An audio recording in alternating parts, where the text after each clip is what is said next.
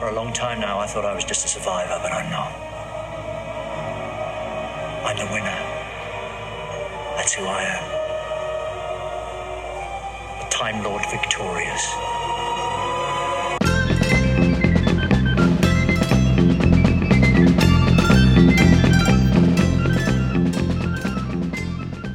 Thank you very much for downloading the Track One podcast. I'm Mark. And I'm James. And I'm Billy. Thank you very much for joining me, guys. So today we're going to be having our first look at the Time Lord Victorious with an episode on the Big Finish play, He Kills Me, He Kills Me Not. So as usual, be aware that there will be spoilers as we discuss this story. So how have you guys been getting on with the Time Lord Victorious so far? James? Oh, it's a big beast, isn't it? I have revisited it today, actually, in my prep for this podcast. So it is across so many different mediums, so many different stories. So at the moment, I'm still not much the wiser. So far, I have read the Night, the Fool and the Dead, which I finished in about a day. Which might have had something to do with the fact it was, 180 pages and the text was the size of the top line of an eye chart test. But I have to say, it did intrigue me to see less so where everything's going to go and more how things sort of fell into place, because there's quite a lot of backstory that I sort of feel like we get echoes of in this. There's sort of stuff to come and there's stuff we still need to work out.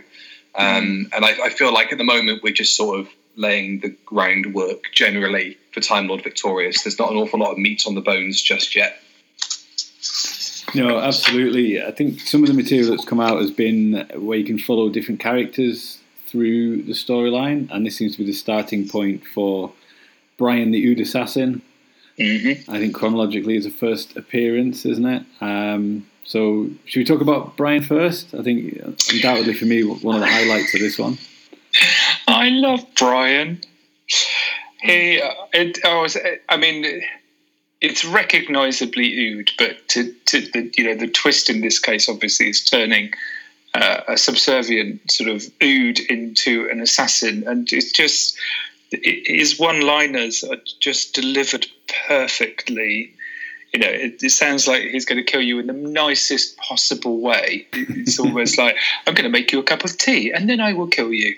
It's so brilliant. And again, as you say, one of my highlights as well from this story.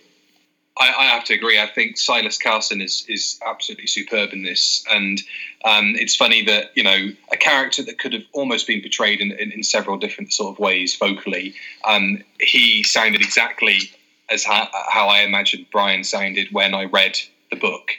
He was just, very cool, calm, collected, suave, which also within itself is a bit weird for an Ood. But I guess if you're wearing a tux and you're wielding a massive laser gun, you're either a threat or you're suave or you're both. And he kind of covers both of those aspects of the character really, really well. I thought he was fantastic. It's the Mr. Ball as well. It's Mr. Ball's not very happy. Yeah, it's weird. It's like he's I almost wonder, is Brian cracked or is his little ball cracked? It's weird, but that within itself, the sequence. I thought it was probably one of the best scenes in the entire audio drama with him saying, "All I need to do is think about killing you, and you're dead." And I thought that was really effective because it sort of, for the moment, stopped portraying him as an affable sort of comic relief character. And suddenly it was like, just a reminder, he is actually really deadly. Yeah. And I think it needed those moments of levity, but it also needed reminders about, this guy is a killer, ultimately. Absolutely. He sort of reminded me, do you remember the Red Dwarf episode, Quarantine, when... Yes, Mr. Flibble. When Rimmer's been taken over with the Hex virus and he starts talking to that penguin glove puppet and he's like, Mr. Flibble. It is a little bit... I think it's all the third-person stuff, isn't it? And also, how, it's all very polite and calm and all that kind of stuff. It's very, very hollow virus Rimmer, yeah. Definitely. And it's that sort of the creepiness of talking to somebody that isn't there or that you can't see. I think as well that the audience isn't privy to their side of the conversation. But they say getting Silas Carson back as the voice of the Ood on TV he really sells it, and the sort of timbre of his voice, he's so, like you say, polite, he's reasonable, just makes it all the more chilling. It's a bit like if C-3PO turned psychopathic, isn't it? Do you know, that's exactly what I wrote down with C-3PO, was that I imagine C-3PO was trying to kill you. Yeah, he's got that same sort of, like you say, sort of slightly subservient manner and politeness. When he's talking about, well, if you just let me kill her, then we can all stop running about and she can stop breathing, and he makes it sound like the most reasonable proposition in the world, doesn't he? Yeah, and there's the moment where he's lost the discharge in the ball, and it just becomes this sort of really reasonable sort of like, I see, I don't really have much of a choice but to go with you. It kind of shows, though, that he has got some set of morals, because he ultimately is a contract killer, and so that does make him somewhat affable. And if anybody has delved into the other parts of Time Lord Victorious, they know that he's just as affable with other incarnations of the Doctor. I think that's going to be... I think he's certainly one of the best parts to have come out of it so far in terms of character development, and in terms of just, new faces on the block, really. He's certainly not a one-dimensional character that you're going to forget instantly. There's, like you say, there's so many facets to him. He's just really nice to listen to. It's a really Doctor Who idea as well, isn't it? It's a bit like Strax, where you take, an alien that is known for one thing, and putting a totally different personality and spin on it. And he features, as Billy was just saying, he features in other stories, but he's also got his own T-shirt, which is one of the pieces of merchandise that I saw, because I know I said to both of you, I can't wait for a character options figure of Brian, but I didn't realise he had his own glow-in-the-dark T-shirt with hidden message on. Exactly, and in that crazy timeline that keeps changing every 30 seconds, it's featured on there as part of the story. So. Yeah. I wonder what else they'll come with. There'll probably be a tiny exclusive story that comes with that Blu-ray set, or I don't know, James Goss will sneeze and we'll decode it on Twitter, and it'll be the final part we've been missing in the whole story. But we'll have to wait and see. Yeah, because I think I said to you, James, that he's getting one of the Eagle Moss figures, which I was sure I'd seen, but then when I tried to look for it, I don't think he is. But maybe I've just seen that suggested somewhere. I'm not sure. Yeah, I've seen the T-shirt and the mug and the ticket holder for Brian the Ood. I mean, where does that fit into the timeline? I'm not sure yet.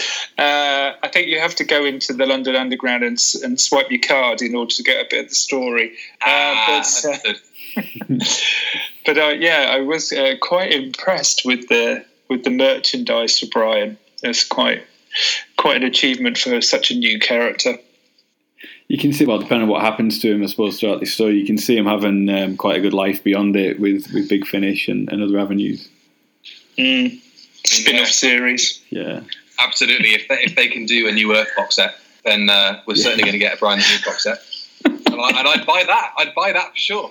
Definitely. The story finds a companionless Eighth Doctor trying to tick off some of the 700 wonders of the universe that were first mentioned in Death to the Daleks. And I guess this ties into the wider Time Lord Victorious story as well. The planet that he arrives on is completely different to the one he was expecting. He was expecting an ocean planet where everyone lives in these big city ships, and he ends up in this kind of Dust Bowl, Wild West, one-horse town. So the suggestion is that time has been changed in some way. Yeah, and and again, I know you've already said about spoilers, but I don't think the Cthulhu are mentioned in the story, but I'm assuming that they are potentially the cause for the fact that the planet has changed. Well, this was the thing that I actually found quite refreshing about this story, is that we're not kind of jumping chronologically in any direction. So if you've read The Night, the Fool and the Dead, you have a pretty clear idea of exactly what's happened to this planet. And that the Ktura probably have something to do with the reason why the Doctor doesn't recognise it. Alternatively, what happens to the Eighth Doctor at the end of the story could also lead into what happens. I don't know where we are. Is this a time fracture? Is this another reality? Is this actually happening in our universe in the dark times? I have no idea. It's going to be interesting to see how that all ties together.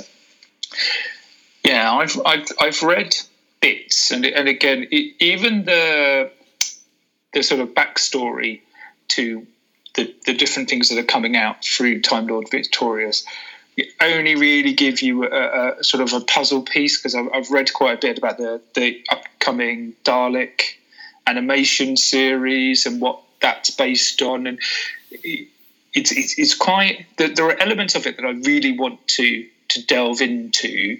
I'm not necessarily a massive fan of comics, so things like that. I'm quite pleased that I don't have to digest all 29 or 30 or plus elements of it to be able to enjoy it. I think that's a good thing. That being said, I'm sure people will. I'm sure people will want to take on board all of it to understand what's happening.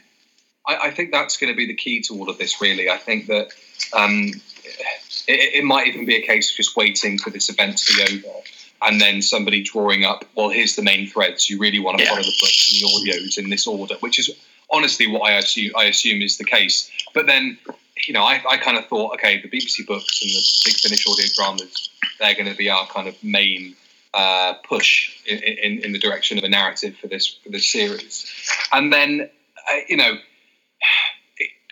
this with all the best will in the world, I have to say I'm glad that this was only $8.99 and it wasn't a kind of full blown kind of Big Finish box set price on their website, because I'm sort of at the moment, as much as I did enjoy listening to it as a whole, I wonder really where the value is in it as a standalone story. It really only will ever be as exciting as it is in the moment that we're listening to it now as part of the Time Lord Victorious story unfolding.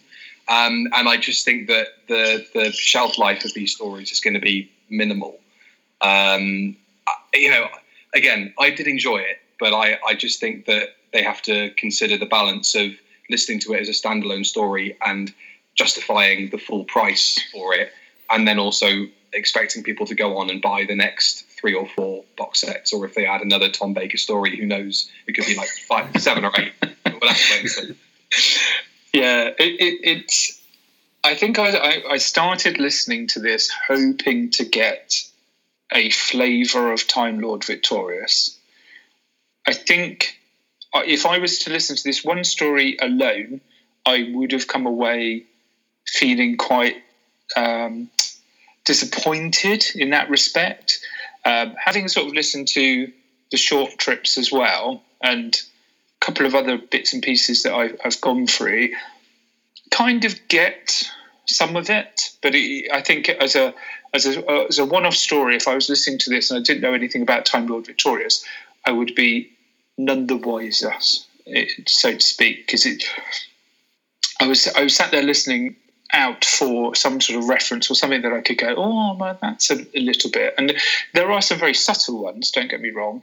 Like you say, the planet has changed and the wonders of the world not there, the wonders of the universe. But there wasn't really enough to get your teeth into from I want to know more.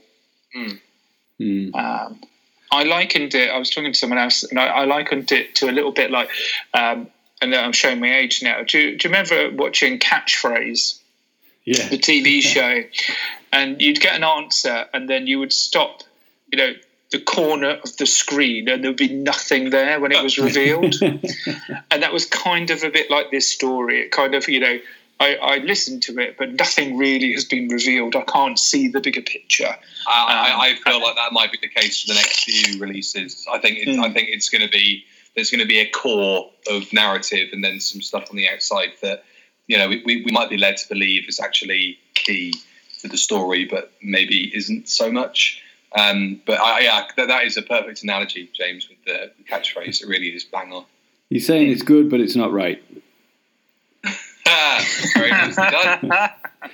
I quite enjoyed it as a standalone story. I like the sort of like the tautness of it, that there's just a handful of characters and they've all got sort of very clearly defined kind of objectives and goals, and it's immediately set up that you've got Brian and whichever one it is, it's Felicity, who are pretending to the Doctor that they are actually friends, but then we know that Brian is trying to kill Sophie's husband Felicity, who is hiding out in the bar with the other characters.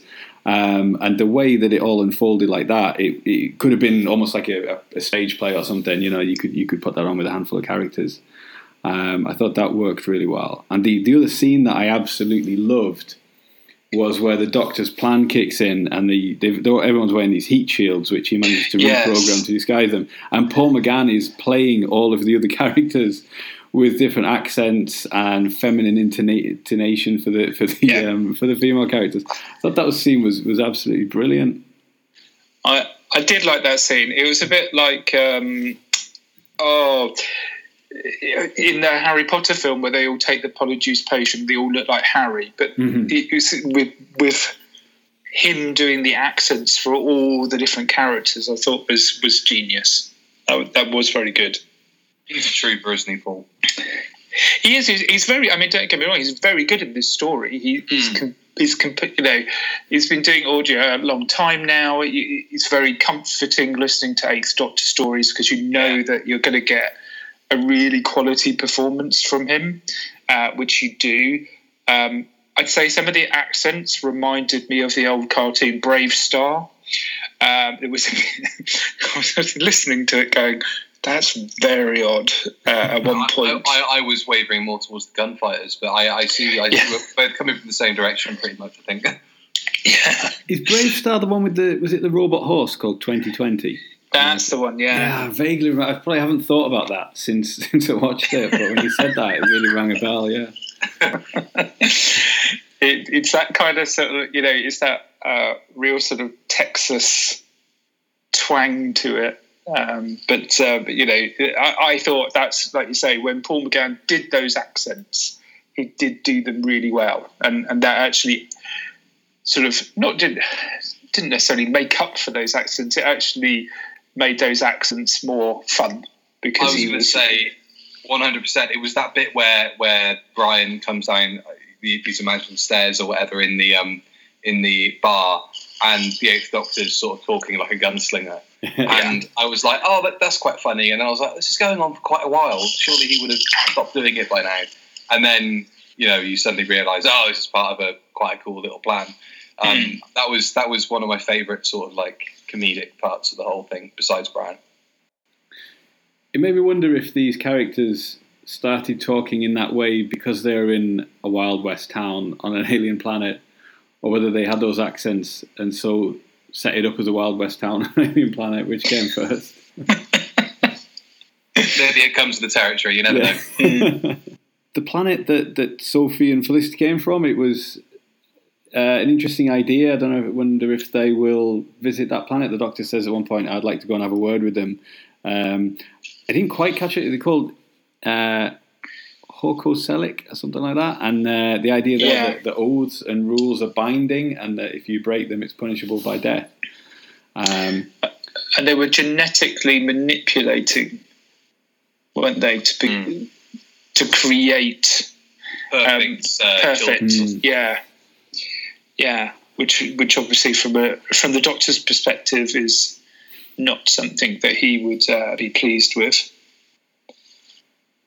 But then I like the fact that these two did fall in love. So despite all of that, these two sort of star-crossed lovers managed to escape And at one point I was thinking, I'm full of references to other things tonight, so apologies, but I was thinking of Spaceballs, the movie, where she runs off. She runs off with a droid and then is sort of like chased around the galaxy. And it was kind of like these two have fallen in love and they've run off with Brian chasing them.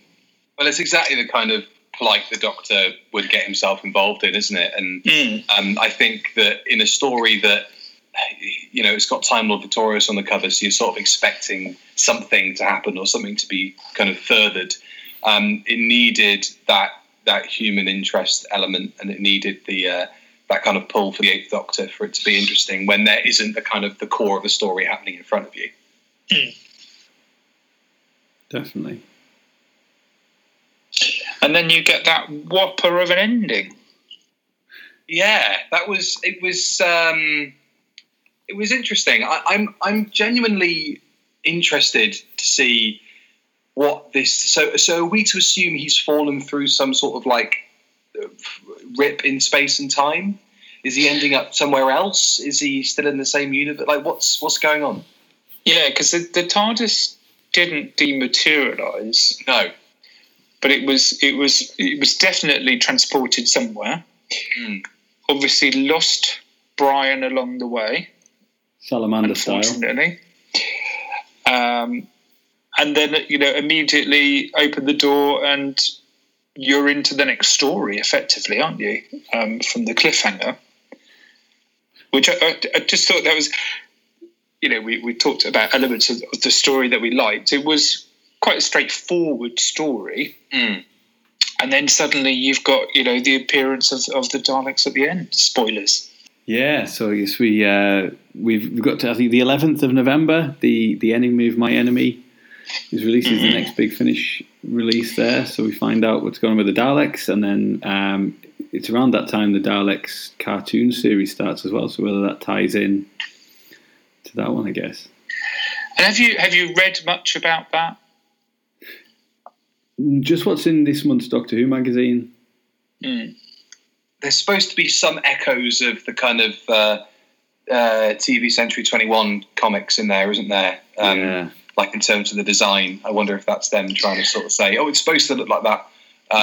But it's I'm certainly interested to see how that ties in, because there's again, I really don't want to, I know that, Mark, you're going to be talking about The Night, the Fool and the Dead in another podcast, I think. Next week. I really don't want to kind of get into that kind of stuff, but that, I want to see how the Daleks get from there into the rest of Time Lord Victorious, is all I want to say.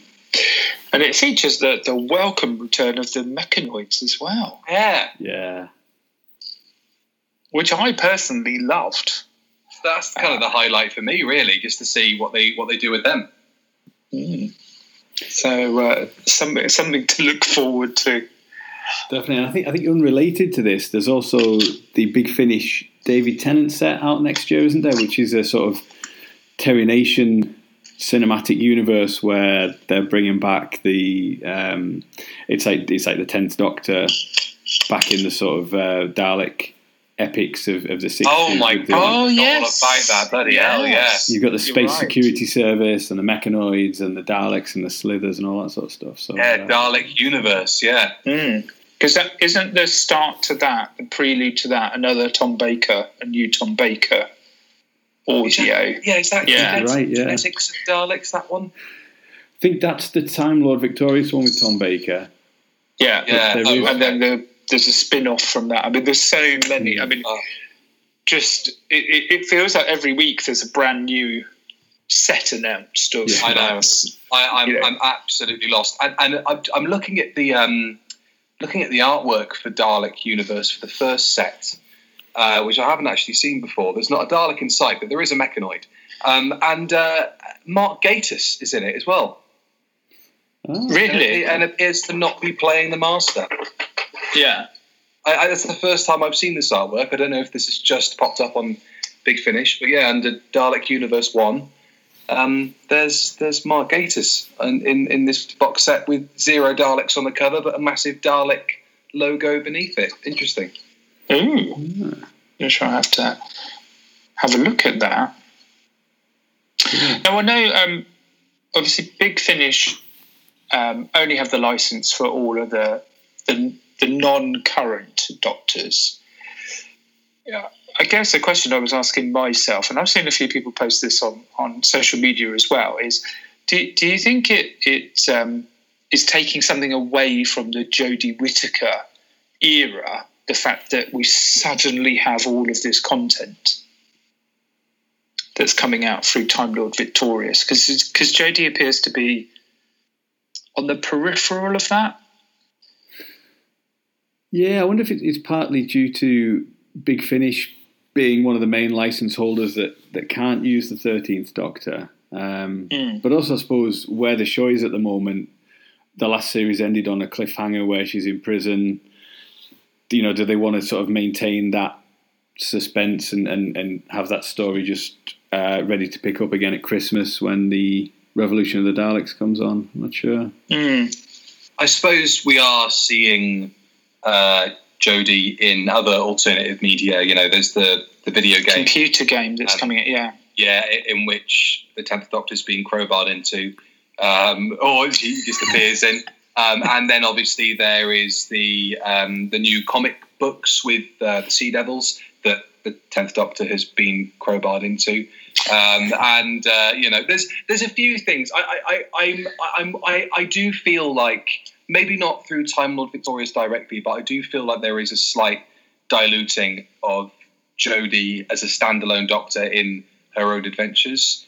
And I don't know why that is. You know, I wouldn't like to think that they need to put David on the cover of something with her in order to shift copies of it. I really wouldn't like to think that's the case. But, you know, I don't know. I would like to have seen her in Time Lord Victorious, but then again, maybe this just isn't her story. You know, maybe it would have just been a bit too much to have the 13th Doctor in there, considering we've got 9, 8, and 10. And 4. And 4, my God. Yeah, no, I get what you're saying, James. I feel like there is a bit of a dilution of Jodie as a standalone Doctor within her own right at the moment, yeah. Because normally she would have the set of 3 novels, which we haven't had this year, have we? The you know, sort of the spin-off novels that usually come out. No, we've only got the annual, and even that had Time Lord Victoria stuff in it, which she wasn't involved in. And what was the other thing as well? Oh, we've got that Children in Need book coming out. Yeah. It's got some stellar names attached to it. Really, that's lovely. Yeah, I saw that. That's all of the sort of things that Emily Cook was doing during lockdown, isn't it? It's all the sort of things that the little extras that she arranged, the short stories that everybody was involved in. Yeah, such a good idea to raise some money for children in need. Love that. Absolutely fabulous. And it, you know, given what we've just been talking about, and a you know, a possible dilution of Jodie's Doctor in alternative media, it's so nice to see her front and centre of that book. Because I think that is going to be a cornerstone to a lot of people's Doctor Who purchases towards the end of the year. And because it's for children in need and it's got the Doctor Who logo on it, I think it will be picked up by more people than just Doctor Who fans. So that's really, really heartening to see that they've put her front and centre on it. Yeah, looking forward to that.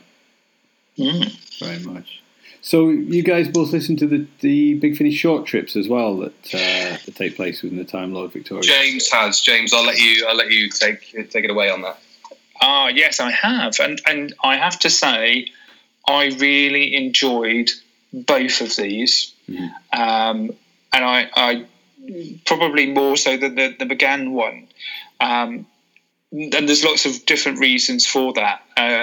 And when I was re-listening to them today, I have to say John Colshaw's impressions of both the Masters in very different ways.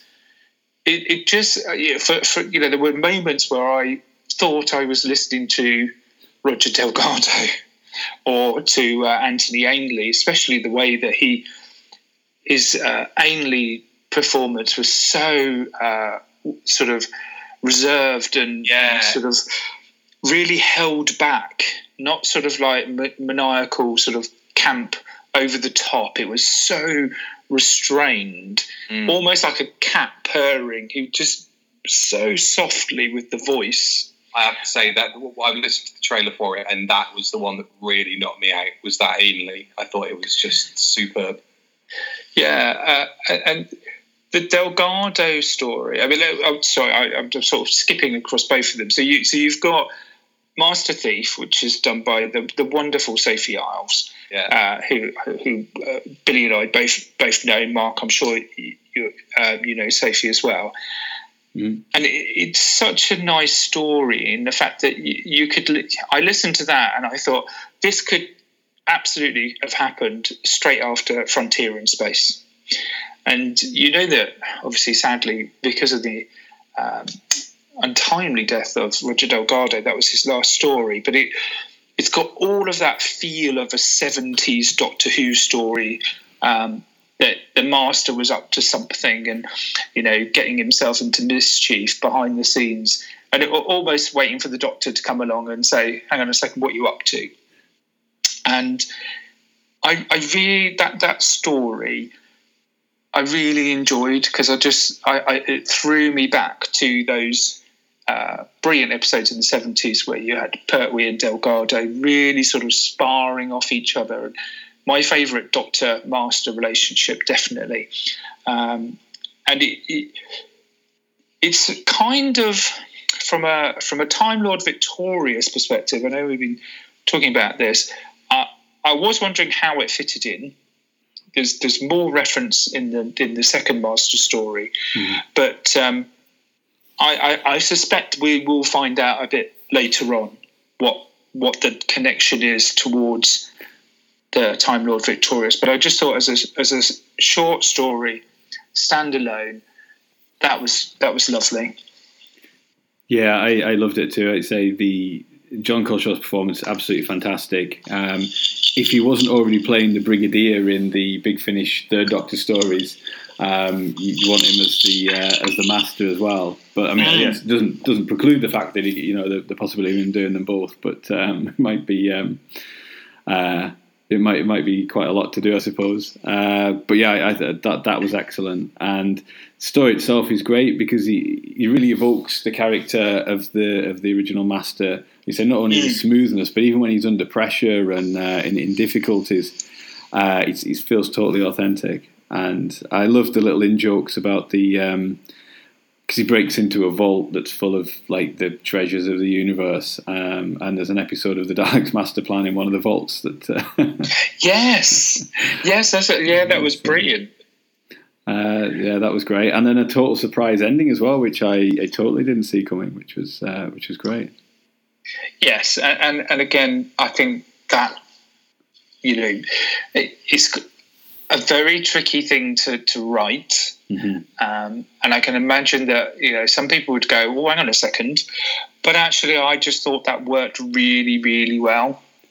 And like I say, I just thought it was a brilliant story, very well done.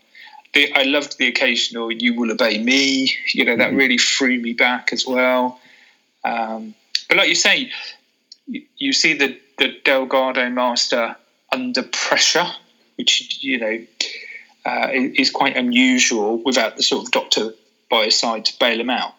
So it's really good. Yeah, and I guess it's the map that ultimately steals from the vault that will become relevant later on in the story. Or that's the way it felt.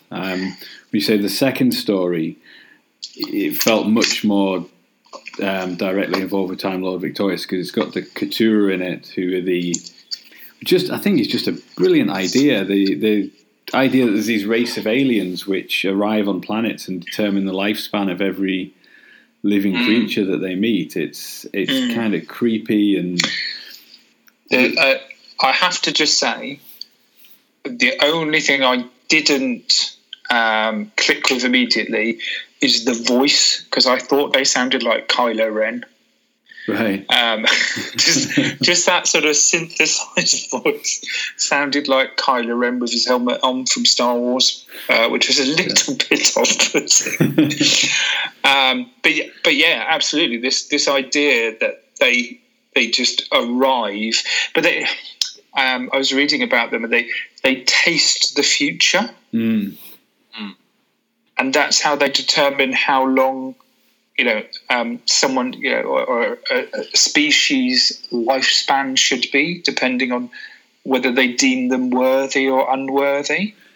Yeah, I have to say I have really warmed to them as a concept, especially coming out of reading the book.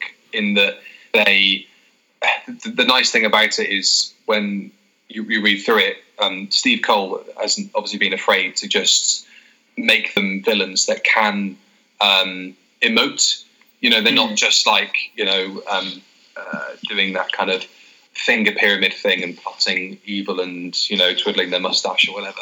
They can sort of smirk to each other in their own sort of evil, devilish way, and even small little things like that can really make them a lot more interesting than your average baddie. I mean, I don't know, do they exert any of that sort of stuff in Lesser Evils?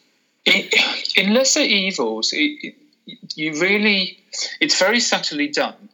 So often you'll have a baddie that comes in and is obviously wants to kill everybody, but that's not how they operate. And in this story, you have lots of different elements. That you've got the Ainley Master, who's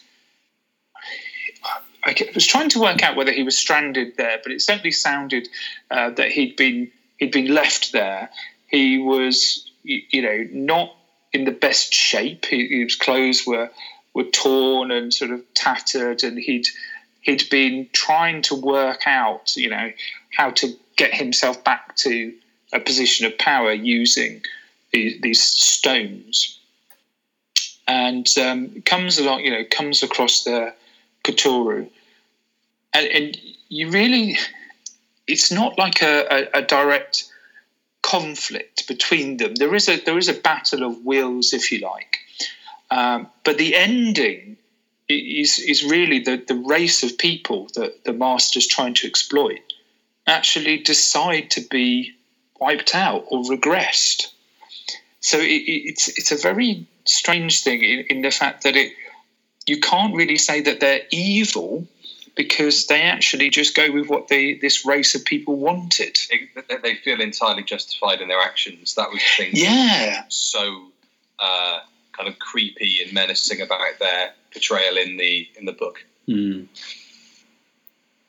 Yeah, there's a race called the Mangellos, and they actually choose to be have their lifespan shortened to just a couple of years, and you kind of, the Master is very, very affected by it, and I have to say, as a listener, I was quite affected by it, because I was kind of thinking, are these creatures really evil then, or not? It's quite a weird thing to try and get your head around. Is that they just did what they were asked to do. Yeah, I find it a little bit ambiguous, because there's a couple of points where the female Katura that is interacting with the Master in the story, she kind of gets a bit annoyed by him and seems to take it out on a couple of other, like some insect creatures or something, or yes. I think the moss that grows on the tree, and she decides that the moss will outlive the tree that it depends on and things like that. And that seems to be a little bit sort of capricious and a little bit sort of like just because she's wound up. But yeah, it's there's also a short story that came with the Doctor Who official newsletter, and it's called Dawn of the Katura. Which is the first planet that they ever land on to do this in this universe. I think the backstory is that they believe that they've done this across various universes, and that is just their role. And this is the first planet that they land on in this universe, and they meet this child, and it's quite sad. But they just think, well, this is just kind of, we're just part of nature, basically, and we're imposing this. They very cleverly, you were just saying about, they've come from another universe. They're very sort of cleverly in the narrative have insinuated that they've been around in the universe for a long, long time, in the fact that they've had influences on other events. And I was reading that they've been linked to Arachnos and to the great vampires, to the Eternals, because they came from another universe, a bit like some of those creatures. They certainly loom large in their own legend in the book. Yeah. Their coming is sort of one of those things that lesser races fear,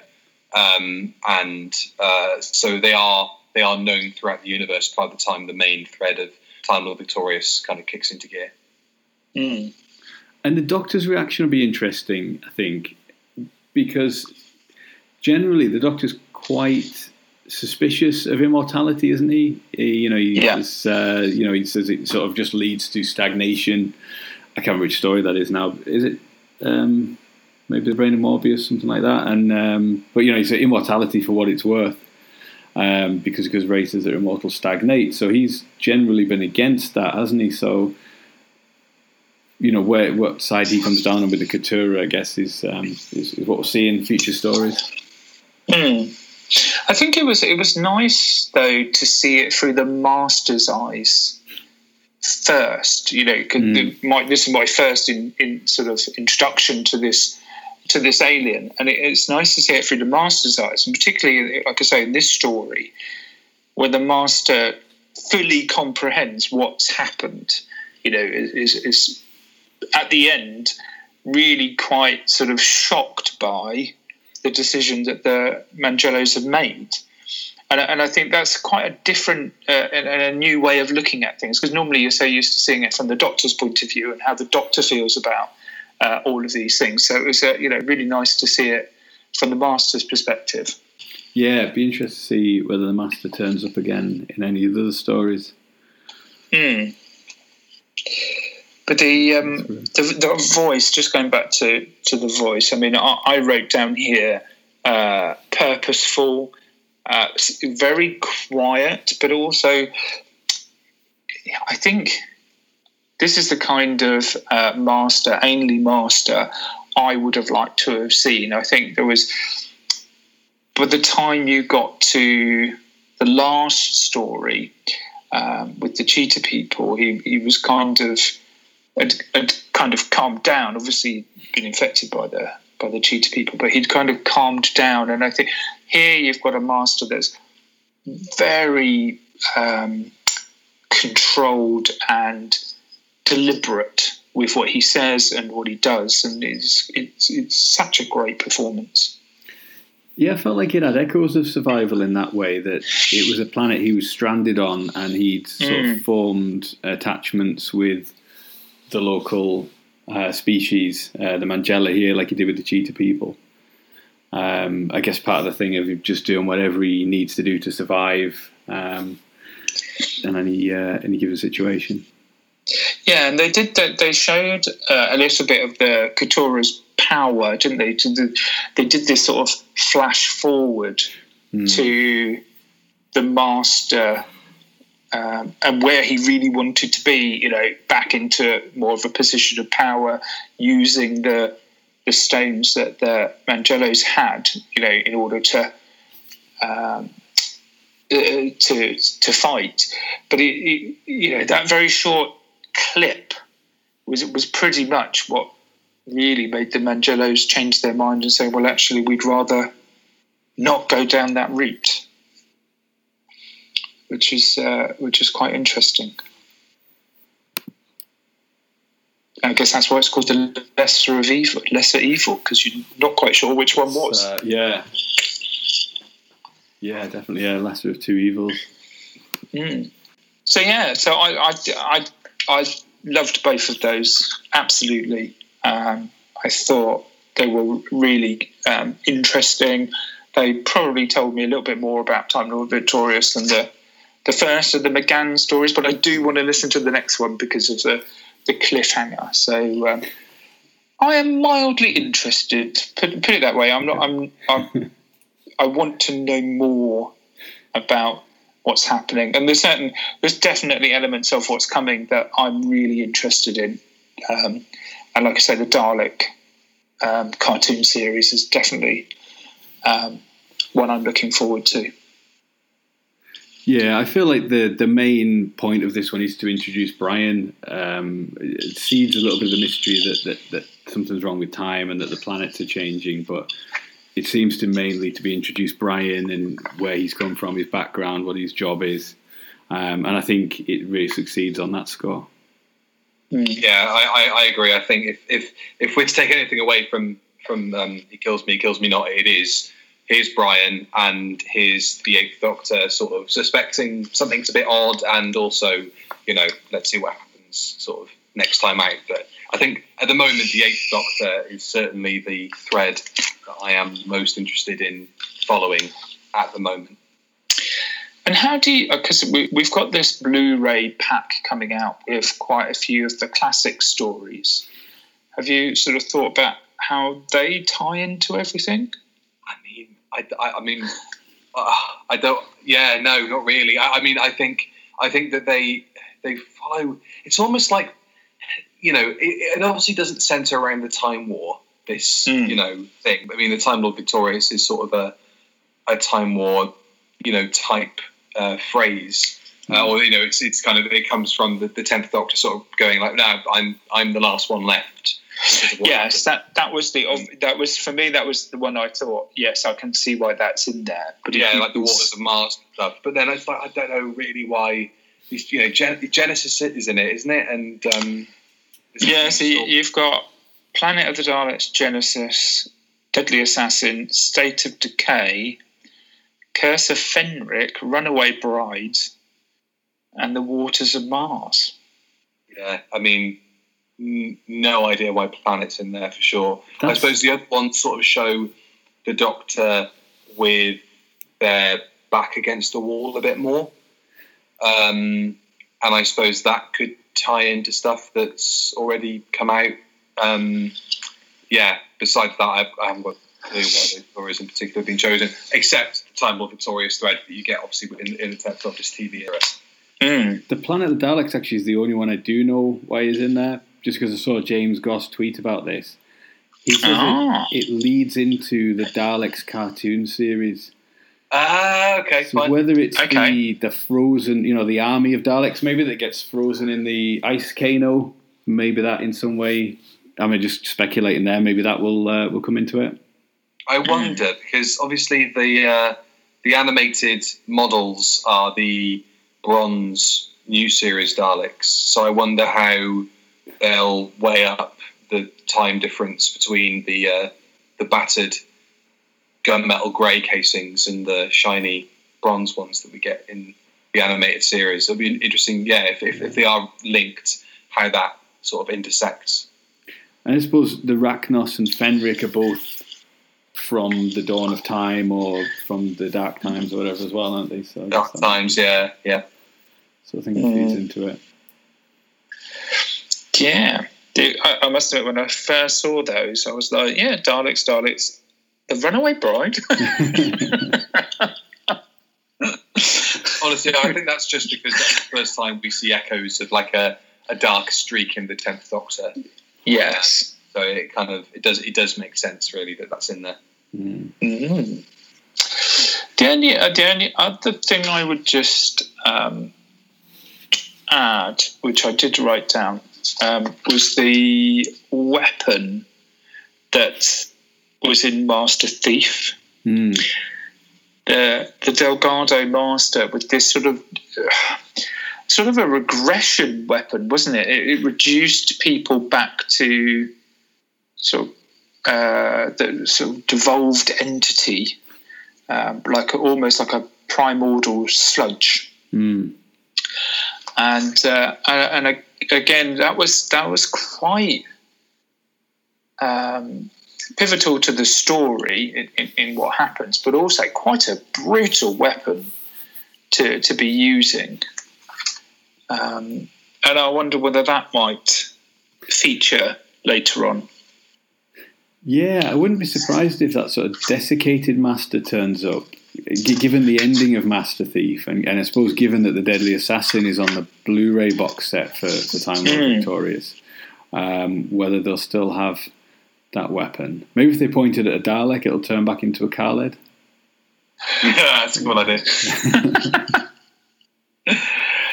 So I mean, that was just one of the things that I've just made a note of. That was quite an interesting addition to the story. But the Master has his tissue compression eliminator normally, so it was quite interesting to see him using this new, quite powerful weapon. Now that you said that, actually, that makes me think it's almost the opposite of the Keturah, isn't it? In that they are tasting the future to test out a species' potential for what they'll be in the future and what they will, what impact they'll have on the cosmos. And I do wonder if that's going to come back into the narrative. If we're still waiting to see how the Master crops up later on, if the Master does crop back up later on, whether or not that will play into it, because it does seem to be the complete reverse of the Keturah. So, interesting.